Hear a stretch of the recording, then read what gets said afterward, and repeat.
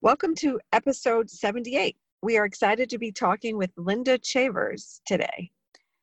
Linda is a lecturer in the Department of African and African American Studies at Harvard. She completed her PhD in African American Studies with a focus on literature in 2013 from Harvard University. She also writes. She writes essays and memoirs for various publications such as Gawker, Dame, Elle, The Offing, and Rumpus. And Linda is also a fellow MSer. Dawn and I are really impressed with Linda, and we hope you enjoy the episode. Yes, enjoy.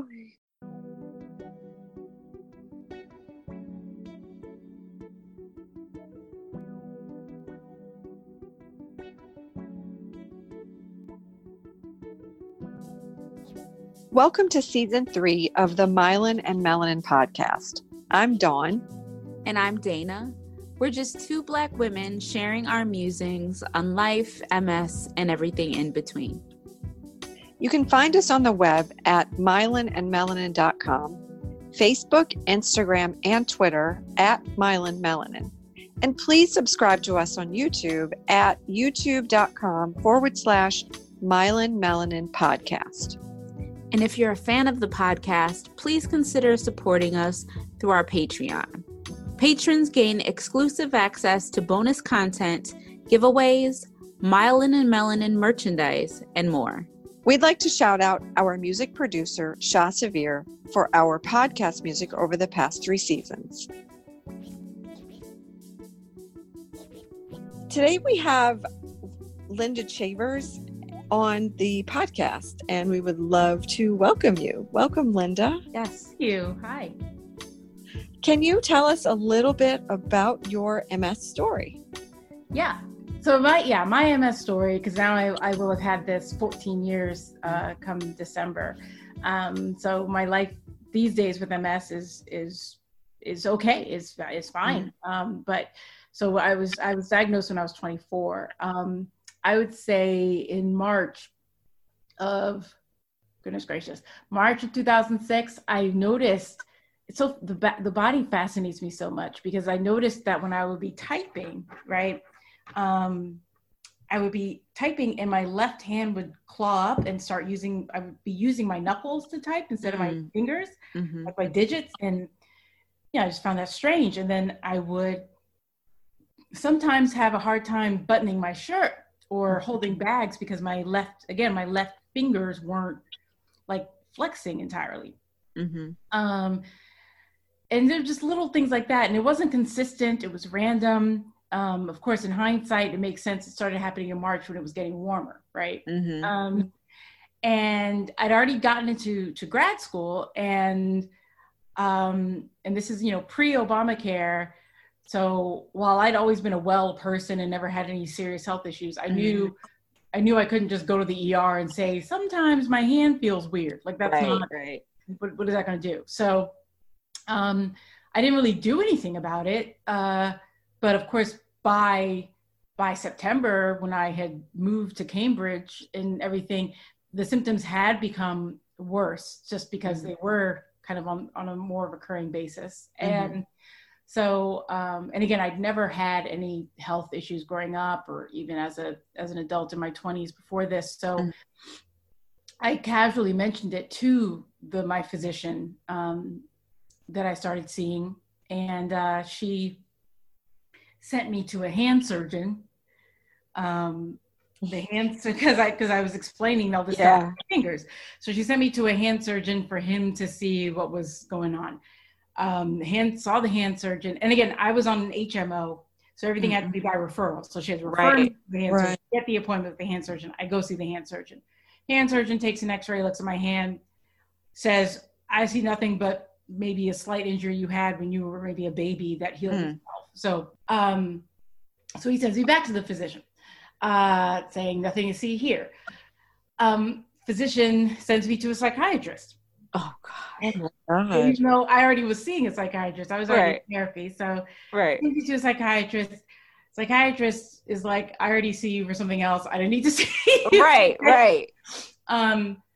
And go back to the physician. And again, so I'm going back and forth, back and forth. Yes. So it's not until November. So September, October, November, right before Thanksgiving, she refers me to a physical therapist. And so it went from nothing, back and forth, feeling crazy, to being sent to a physical therapist, still thinking this is ridiculous. You know, why do I need to see a physical therapist? But fortunately, the physical therapist was the first person who listened to me. Like, I ended up talking more than anything else. And she was the one who took my hands in hers and said, you don't need physical therapy. You need an MRI. Wow. And so she was like, you need to see a neurologist. You need to get an MRI. And, you know, I had no idea what any of that was. But I later on, when I was diagnosed and in treatment, all that stuff, I wrote her a card thanking her, because because I think we need to do that, because it's so rare, unfortunately, or it can be,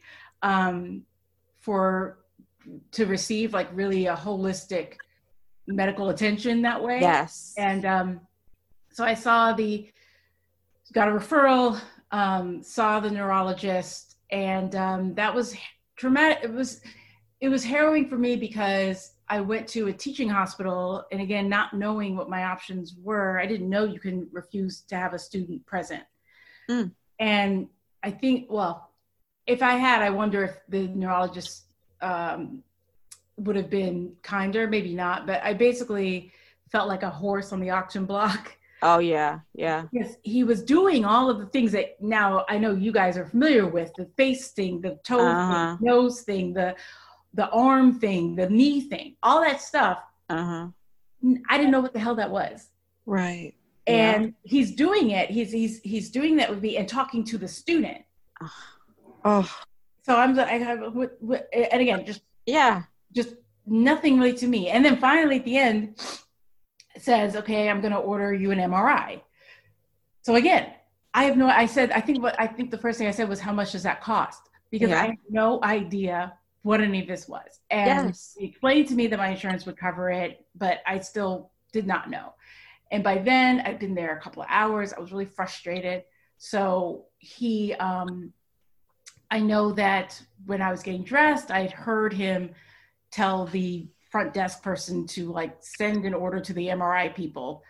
And I heard her type something, and I heard a printer go off. So when I left, I swiped what was from the printer and ran out the door. Yeah. Wow. Yeah. Because otherwise I wouldn't have known. I was like, why am I getting an MRI? For what? I don't understand. And that's when I saw the word possible demyelination. Oh, and God. Again, didn't know what that. So it just sent me down a rabbit hole. Yes. So by the time I got the MRI, I knew what demyelination meant and what it could possibly mean. And that was that. And then once I got the MRI, it was pretty standard from there. I had a different, so I had, what is it called when you're the intern? Is that what it is? They've graduated, but now they're doing a residency. Is that it? Oh, like resident. Right. Resident. Yeah. So with the MRI, I had a resident neurologist, and it's bad. I'm just going to blame MS. I don't remember his full name, but I think I was probably his first MS diagnosis. He was so nervous and stuttery and painful. Oh, I bet. And so I was not dissatisfied or annoyed. It was just, he amused me because like, I'm the one who has to receive this information. So why do you keep stuttering? Just like, right. But he was I'd given permission to talk to me over the phone. So he called me about every single step, explained everything to me, because, MRI is not automatically MS diagnosis, but right.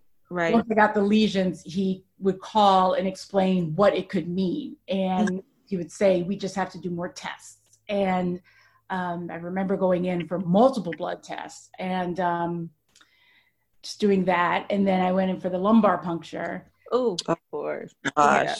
Yeah. And one of my good friends went with me, and we were good friends before all of this. We were been good friends since college, and he happened to be in grad school as well when I was there at Harvard. And so I needed a ride and they said you couldn't leave. You had to have somebody with you for the lumbar puncture. And to the resident's credit, I think he deliberately didn't describe this to me because he didn't want me to freak out. Exactly. So yeah. Because when I went, I was just like, I don't understand why I have to have somebody else with, because I've been doing everything by myself. Right. To this point. Yes. Yes. My friends and family knew what was going on, but not to so much detail. And so I didn't understand why I needed to get a ride or have somebody with me. So Donald, that's my friend, we go, and all I remember is Donald kept making me laugh. Because I couldn't, you can't see it. And Donald kept making me laugh, I guess to distract me. But at one point the resident said, please stop that. Because because you gotta be still. Yeah. Exactly. Yep. And I knew that. Like he had said be still, and I was trying, and I was being still. Right. I think Donald, he could tell when I was getting anxious. So then he would do or say something, and I would laugh. And the resident just said, please don't do that. Right. And then however long, I think that was a week, the resident called me and just said, it's MS. And I think I was in shock and denial for some time. And I think some of that was also from him. And that's not in a criticism, like a critical way. It was just that he said it's MS, and we had already talked about the possibility of that. And so then he just went right into, a nurse is going to come and show me how to do the injections. That he said, he said I was going to be started on Avonex, that a nurse was going to show me how to do injections, that I was going to get Solumedrol infusion for 3 days to kind of get me to a certain base level. And that was that. And when he called, it was last week of classes in graduate school. We were giving presentations. And so when he called, I was in class about to give a presentation. He called, I took the call outside of class, and I went back to class and gave my presentation. And wow. I wrote all of my papers in the hospital. And I think I did not really fully come to my diagnosis probably for another year. And that doesn't mean I didn't talk about it, obviously, right. Treatments, but I did not really conceptualize it. And it definitely was a year, because, and here's where I guess I would say the journey stops for me, is that once I was diagnosed and I was doing my research on it, and I saw that Howard Weiner, a brilliant neurologist who, if there is a cure ever found, he will certainly be one of those people to help with it. And he wrote a book called The MS Cure, I think. He's written so many books. And when I read that book, and then I saw, he's down the street at Harvard Medical School, maybe I'll give him an email. Because at this point I didn't have like a permanent neurologist. I was still seeing the resident, and he was saying, you need to see a specialist now, and so on and so forth. So I reached out to Dr. Weiner, and as I'm sure you both know, when you need to see a specialist, there's 3, 6 month, 8 month wait to see the specialist. So I was dealing with that, but I'd done enough research to know that the research on African Americans with MS was still lacking.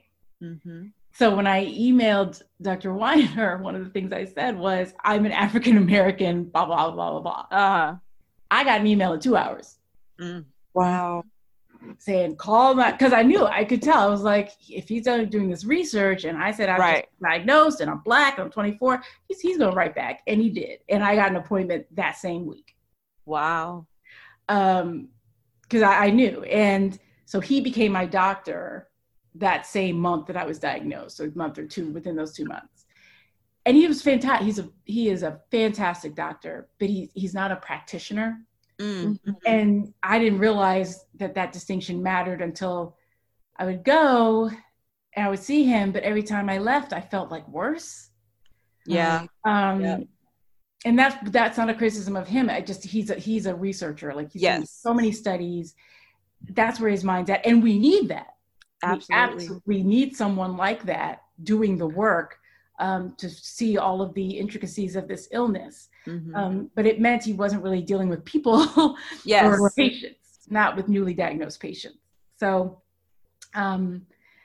I found my current neurologist. I was on some listserv, like a patient listserv, mm-hmm. and I made an appointment with her for a consult. And one of the first things she said was, you're under the care of like one of the best out there. Why are you here to see me? Mm-hmm. And I'd mentioned that she came recommended, and she said, okay, but is there something wrong with your current doctor? And I said, well, every time I leave, I just feel angry. Mm-hmm. And she's a white woman, just mm-hmm. mentioning that. And she says, well, that's because you are. Oh my God. Right? I'm sorry. Right? I was like, it came from my gut. Right. And I'm sitting there like, oh, I didn't expect to be read during my assaults, ma'am. And she just said, and she kept going. She said, you will probably, unless there's a cure found by said colleague that we were just talking about, you will probably have MS the rest of your life. That's a fact. Your being angry is a choice, not a fact. So you don't have to be angry the rest of your life. And I was like, you are my new doctor. Yeah. Yeah. You're it. You're it. Because I needed that. I needed someone, because I think that's what was part of the denial. I needed someone to make it real plain and hold me accountable while also affirming my reality, which is this is what's going on, but this is where you have agency. This is where you don't. Mm-hmm. Here's where you do, and you can choose this route or not. And it just really spoke. Probably clicked. Yeah. And so she's been my neurologist ever since. Actually, she's retiring this year, which breaks my heart, but she absolutely deserves to.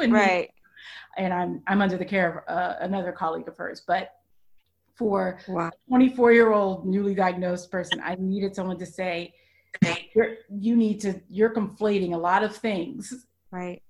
And it was, so that's where I would say that part of my MS journey ended, and it just became how to live with it. Right. So I think I was still trying to treat it as if it was some sort of nuisance. Yes. Before probably not, like kind of like a secondary thing, like exactly. At MS, like that's not right. I get it. And it was it was doing all these things, and I would be angry. I mean, it's right. I would get very angry. You need that. That's why I had that outburst. I'm like, oh my God. Right? That's right. Yeah. Because everything was real pleasant, la-di-da. She was asking questions. And then she just said, well, that's because you are. And I was like, wait, what? Right. Yeah. Like, wow. That's, I mean, you needed that like human connection to the disease, because the research doctor, as fantastic as he is, was coming from a whole different like framework. Exactly. Right. Yeah. Like, wow. And I'm glad, I'm very happy that I could see him and also be one of the willing participants he does this, blood study. It's like a multiple decade study of people with MS, their blood work, all that stuff. I'm happy. Oh, wow. I'm happy to have been a part of that. But I'm so much, I needed someone like her. And her name's Ellen Lochte, by the way. She's fantastic. Absolutely fantastic woman. Deserves all the praise and awards in the world. But she's definitely a practitioner. Right. Yeah. And sees the whole person, sees you as a person. Mm-hmm. I want to shout out whoever your physical therapist was. I think who had like kind of like recognized that this is probably something else. I think that so often, the secondary kind of like complementary people in our medical teams, we don't really give like, they are so crucial. They really are. They really are. They help the journey. They help the path towards, whether it's a diagnosis or a new treatment, they help you in that pathway, and they make it so much better. Yes, absolutely. So I'm going to assume that you're not on Avonex anymore. No. Okay. I'm not. I was on interferons for, I would say, a good 4 to 5 years. Okay. After my diagnosis, and then I guess I had what was called definitely a relapse. I had more I was getting really more symptomatic, and I think that there was another lesion that was found. So then I was started on Tysabri, which I've been on 7 years now. Yeah. And you're tolerating that well? Oh yeah, I swear by it. I'm doing better on this than I was on the interferons. Yeah. But the I forget what the brand. The brand name is Tysabri. It's a natalizumab. Yeah.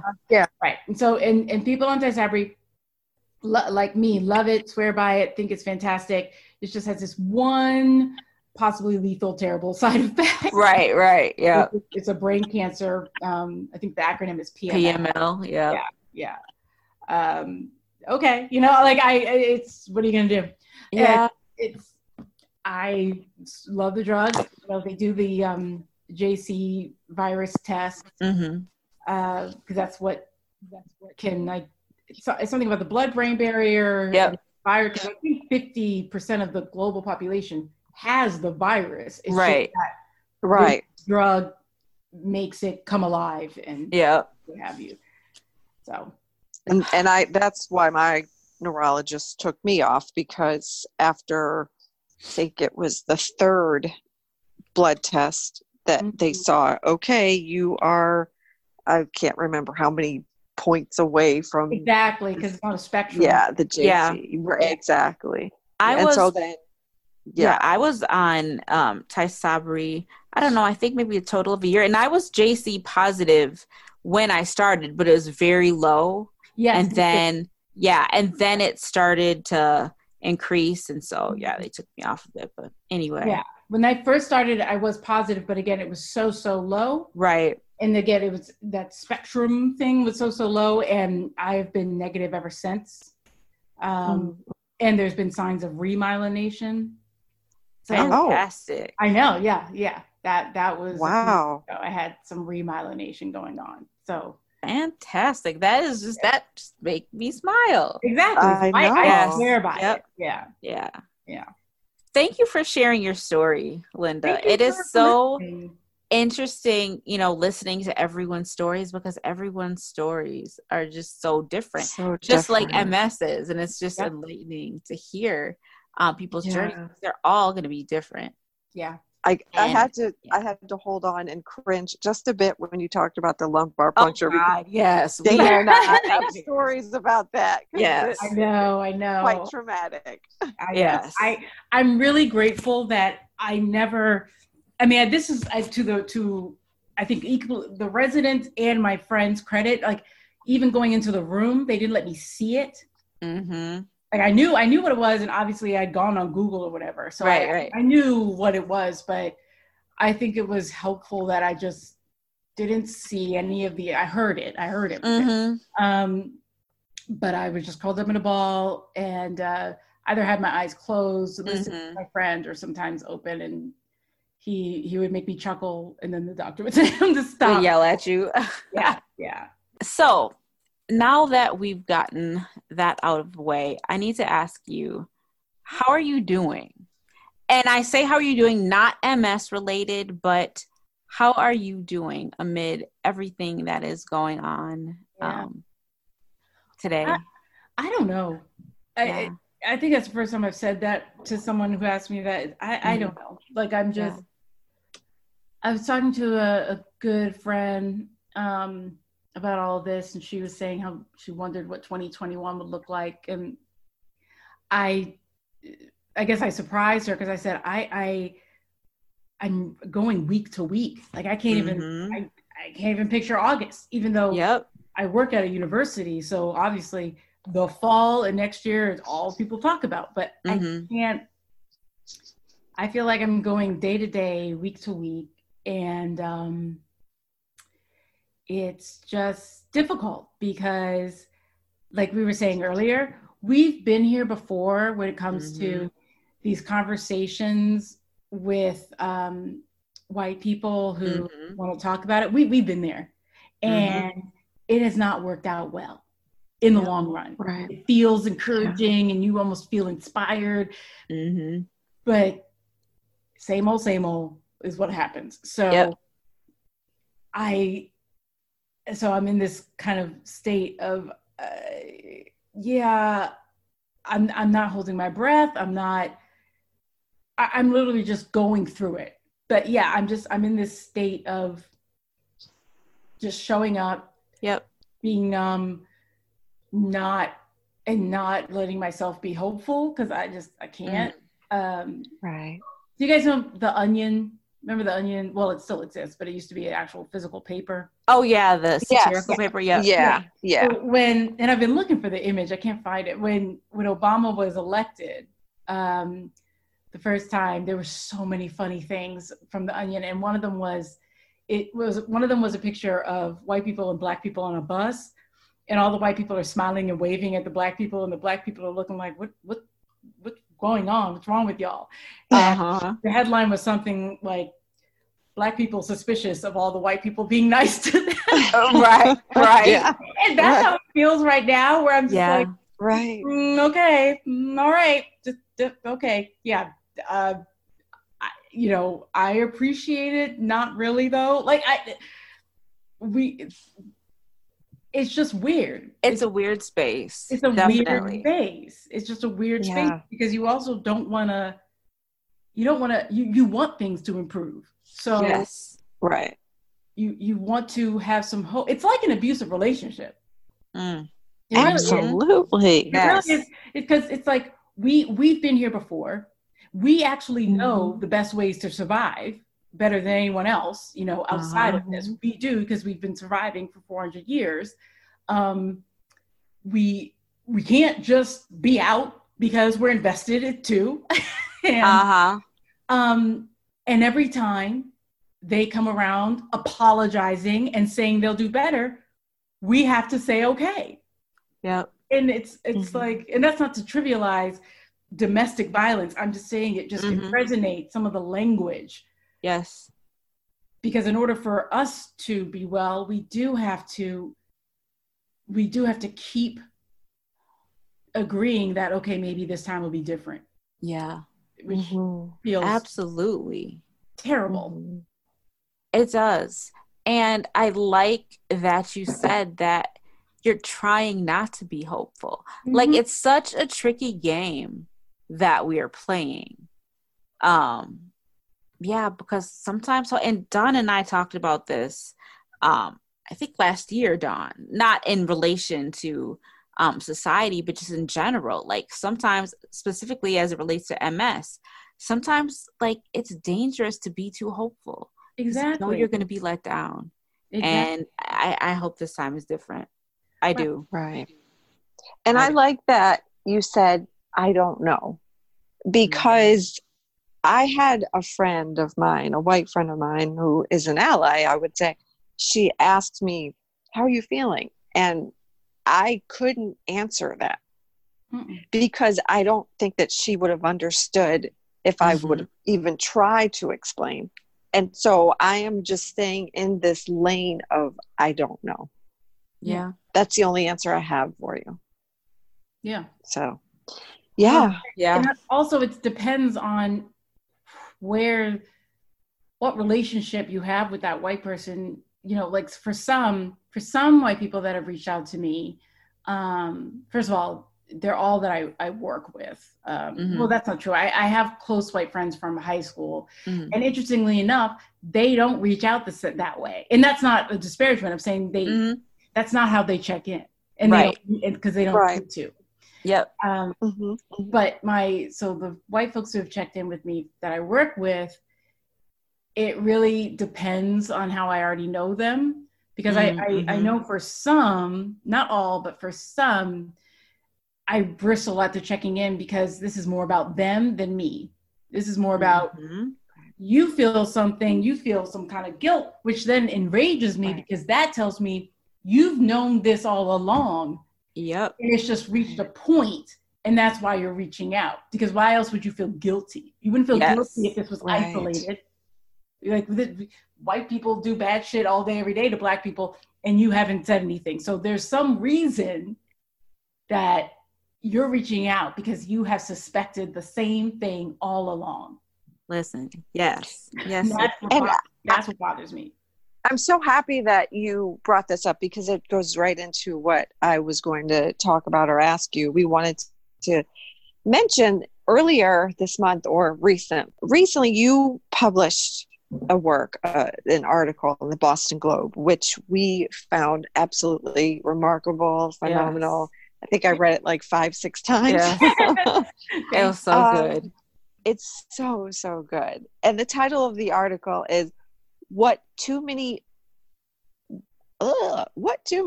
white people still don't understand about racism. Please correct me if I got that wrong. Okay. Exactly. And like I said, it was just so impactful, so important, and really perfectly stated. So would you mind sharing a little bit about the article and like expanding on what you were just talking about? Yeah, no.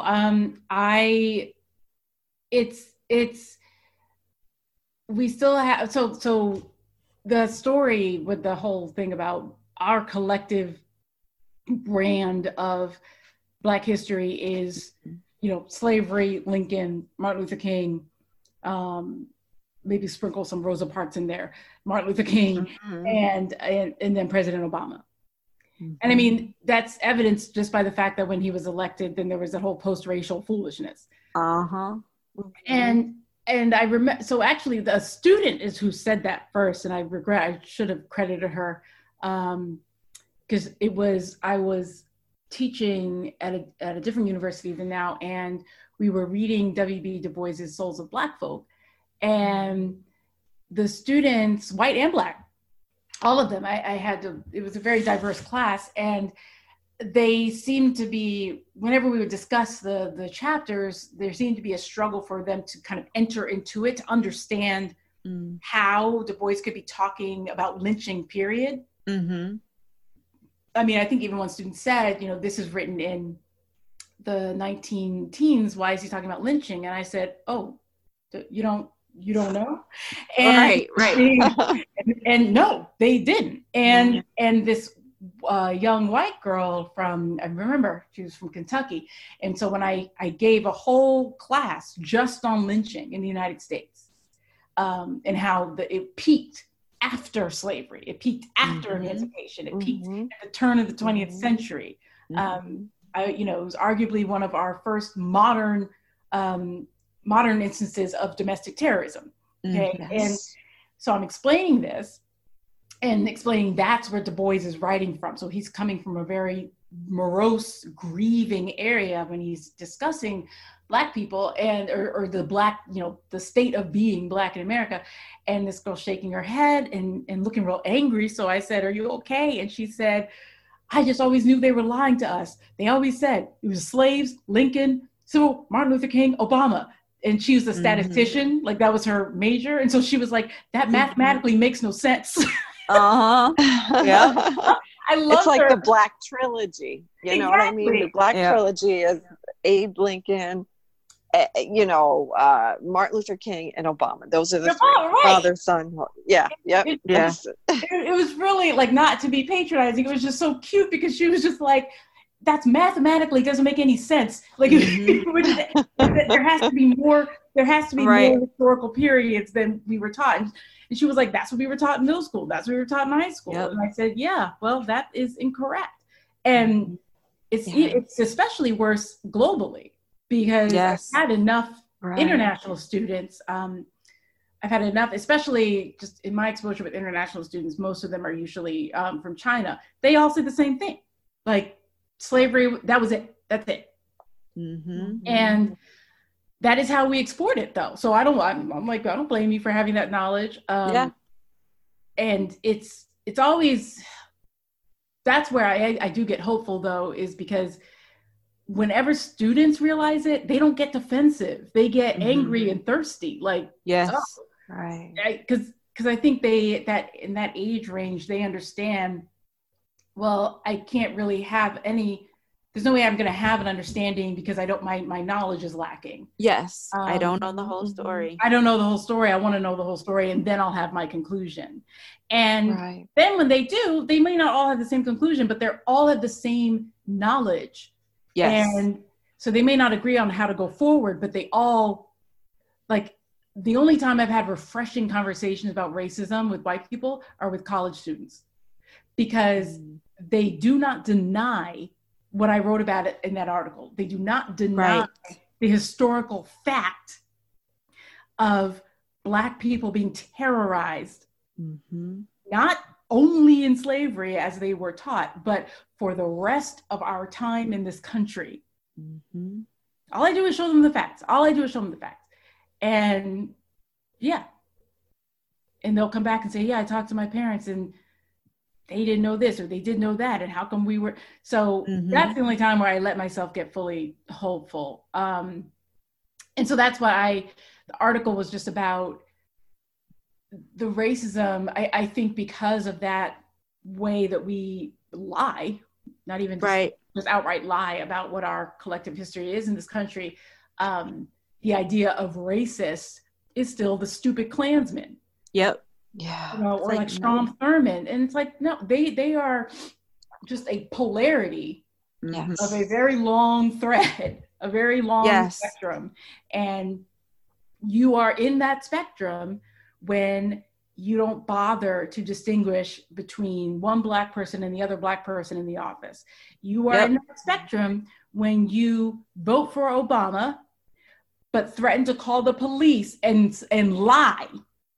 You are the same person as the Klansman burning a cross and lynching someone, because you know what will happen when you call the police and lie. Absolutely. You also know, and because you also know our first police force were militia groups to catch and round up Black people. Yes.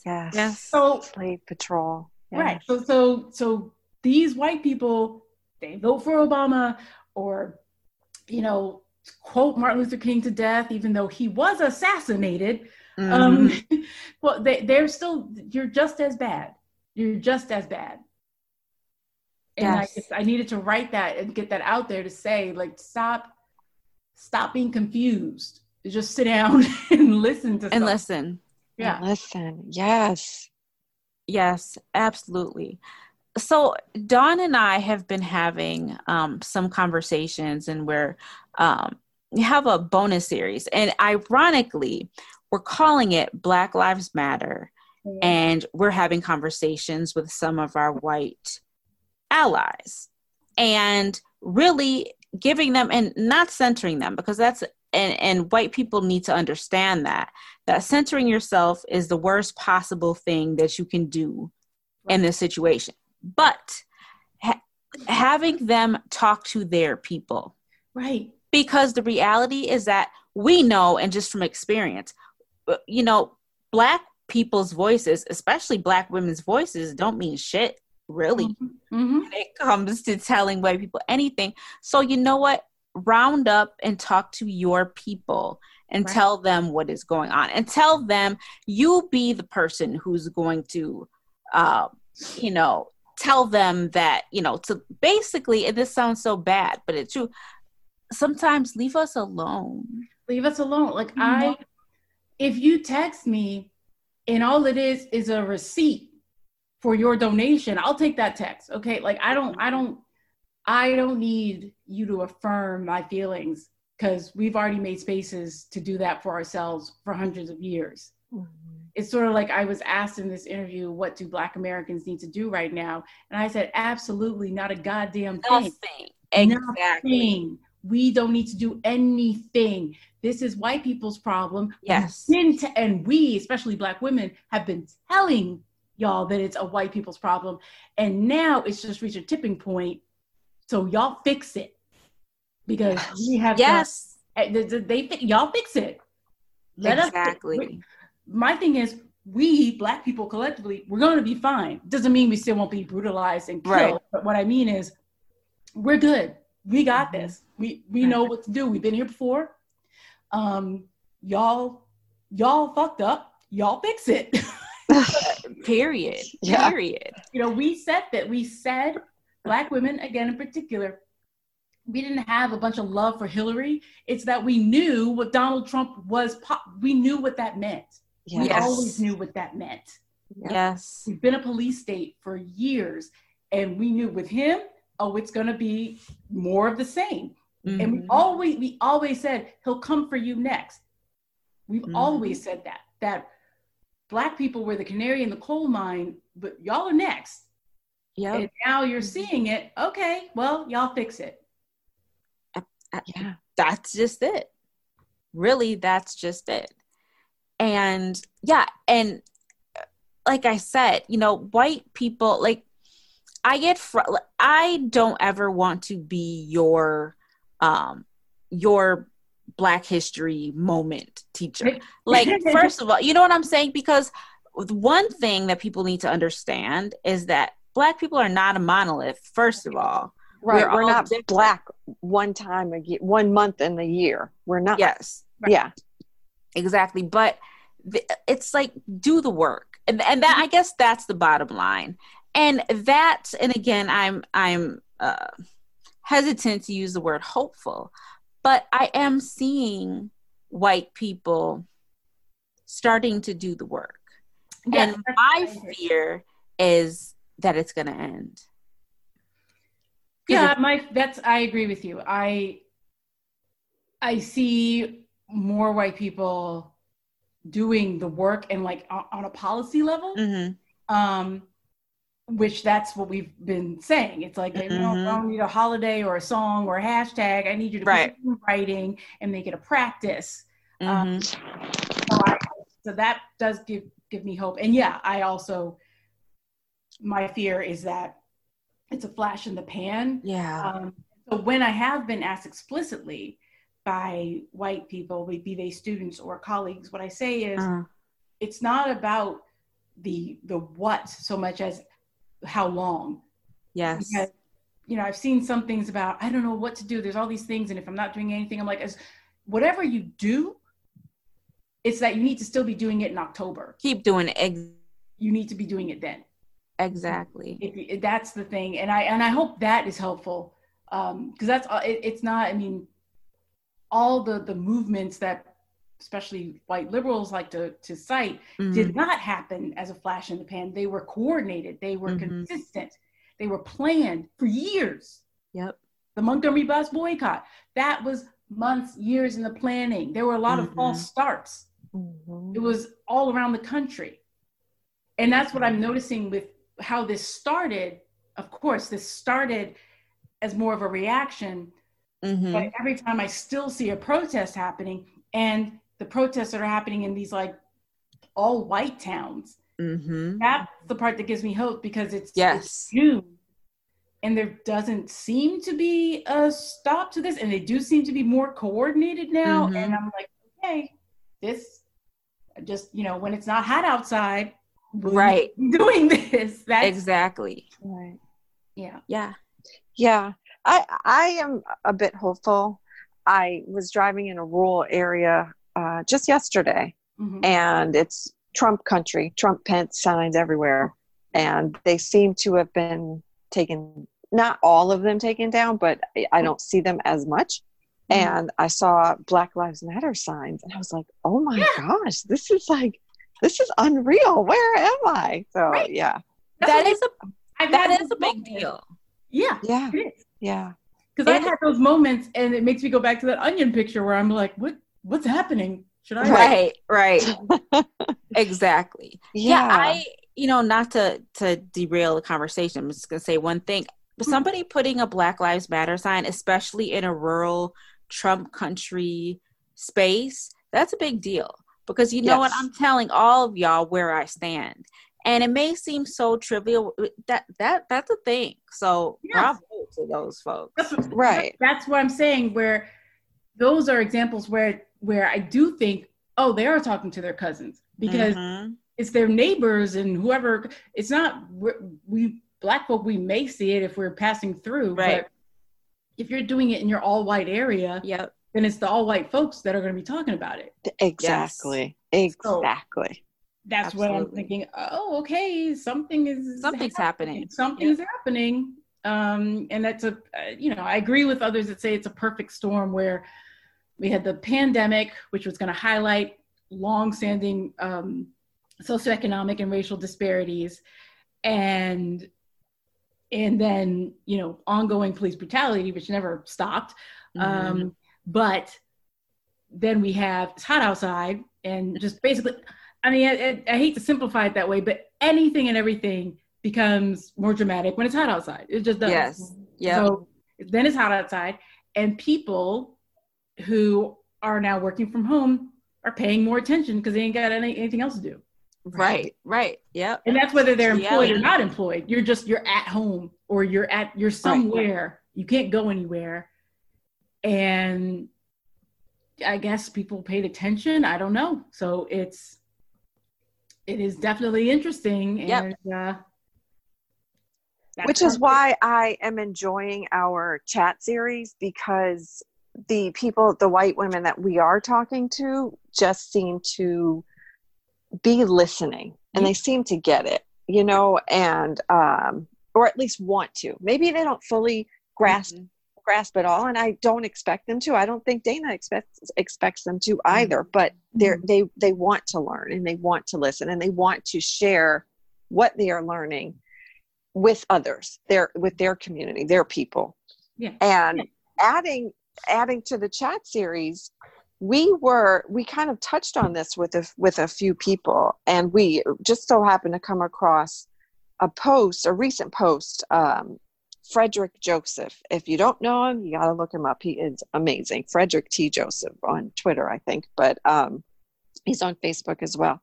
And Instagram. Instagram. Yeah. I'm really terrible with Instagram. I need to be better, because everyone I talk to, y'all included, it's like, oh, we did this on Instagram, and I just you need to get at together, it. Linda. Right, you need to get together. Yeah. No, I know I need to step it up, because there's so many things. I don't know how they do it. Right. Like the stories. Yeah. Well, he posted this meme or something that he had written, just a little paragraph. And he says, far too many white people have turned this moment into their white guilt campaign. Yeah. Still centering themselves. Platform, support, and uplift Black people. That's it. Yep. Which speaks to our chat series, because I feel like that's what they're doing. Yes. You gotta amplify Black voices. Right. Don't make it about. That's what I mean by the check-ins, where it's about your guilt. You do work. Be quiet and just do the work. We don't. You've got to remove yourself from the center. Yes. Absolutely. And do you remember which episode, Dana? He was in episode 50. Yeah, he was in episode 57. Yes. Yeah. Exactly. But I was going to ask you, Linda, and I think you answered the question. I was going to ask you, what do you think white people need to do to keep this thing going? Well, it's sort of, I was saying they need to keep this going. They need to keep it going. Yes. They need to keep it going. There's a lot of, so these people and places that are reaching out to Black folks to teach them, then pay them if they're going to do that. So if they're going to do that, pay them. If you're an educator, do not look to your students to teach you. Yes. Do not do that. Your students are there to learn. That's what they're paying for, whether it's their money or their energy or their time. Do not turn to the only Black person in the room to teach you. Yes. Google is free. Google is available. So for instance, for me, if there's a Black person that actively says, I want to assist, cool, take them up on it. But otherwise, leave them alone. Yes. Okay, you have to leave them alone, read some books, and then go read some more books, and then go read some more books, and then read books about those books. Yes. And that's what you do. And you keep this up. You keep going outside and you keep marching and you keep lobbying. Yes. Do not do a hashtag. Do not, if you're, who's that guy? Jeff Bezos, Amazon cares about Black lives and says Black Lives Matter. Do they though? Right. Last I checked, your practices for your employees and your factory workers weren't that great. And that's where the Black lives are. And I'm a consumer of Amazon. I do, but it's something I'm concerned about. Because in what way do Black lives matter, Jeff? Because you have Black lives there. That's as your customer, I would like to see how you make Black lives matter. So for all the corporate companies, how are you making Black lives matter? My, small business, white woman owned spin studio has, for me as a Black woman and a professional scholar of this, have been at the forefront of how to do this right.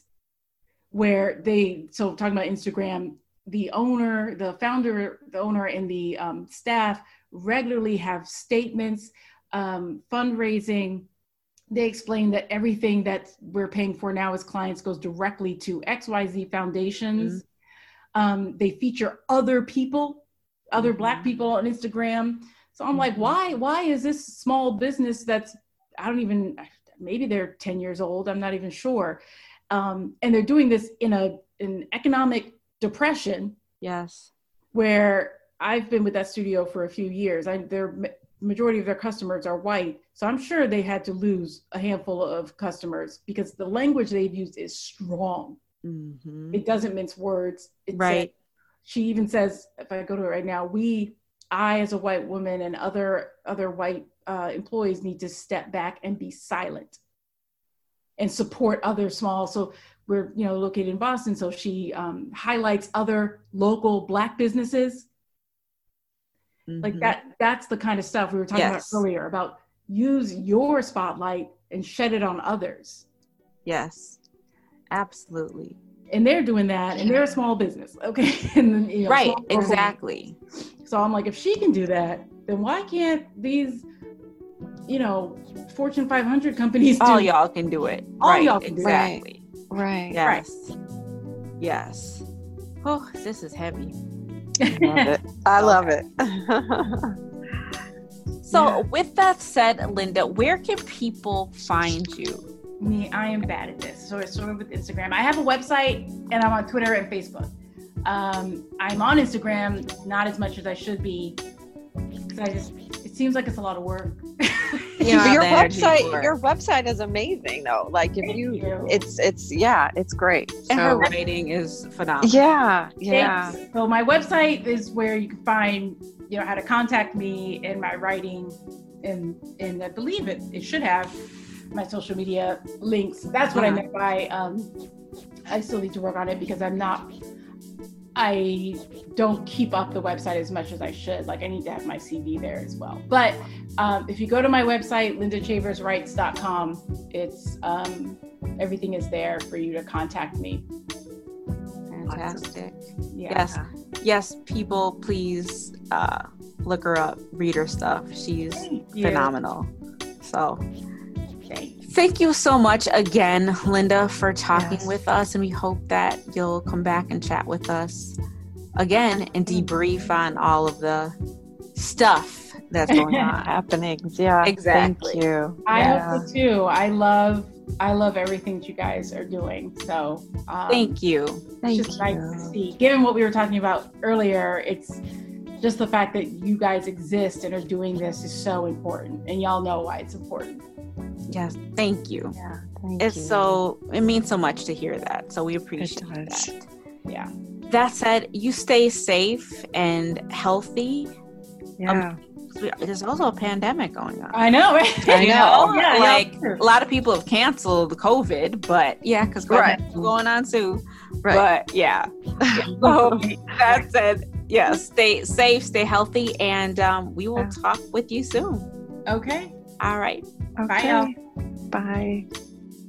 Thanks for tuning in to the Myelin and Melanin podcast. You can always find us on the web at myelinandmelanin.com, Instagram, Facebook, and Twitter at myelinmelanin. You can always subscribe to us on YouTube. And don't forget to leave us a 5-star rating on Apple Podcasts. Thanks again for listening, and we will talk to you soon. Bye. Bye.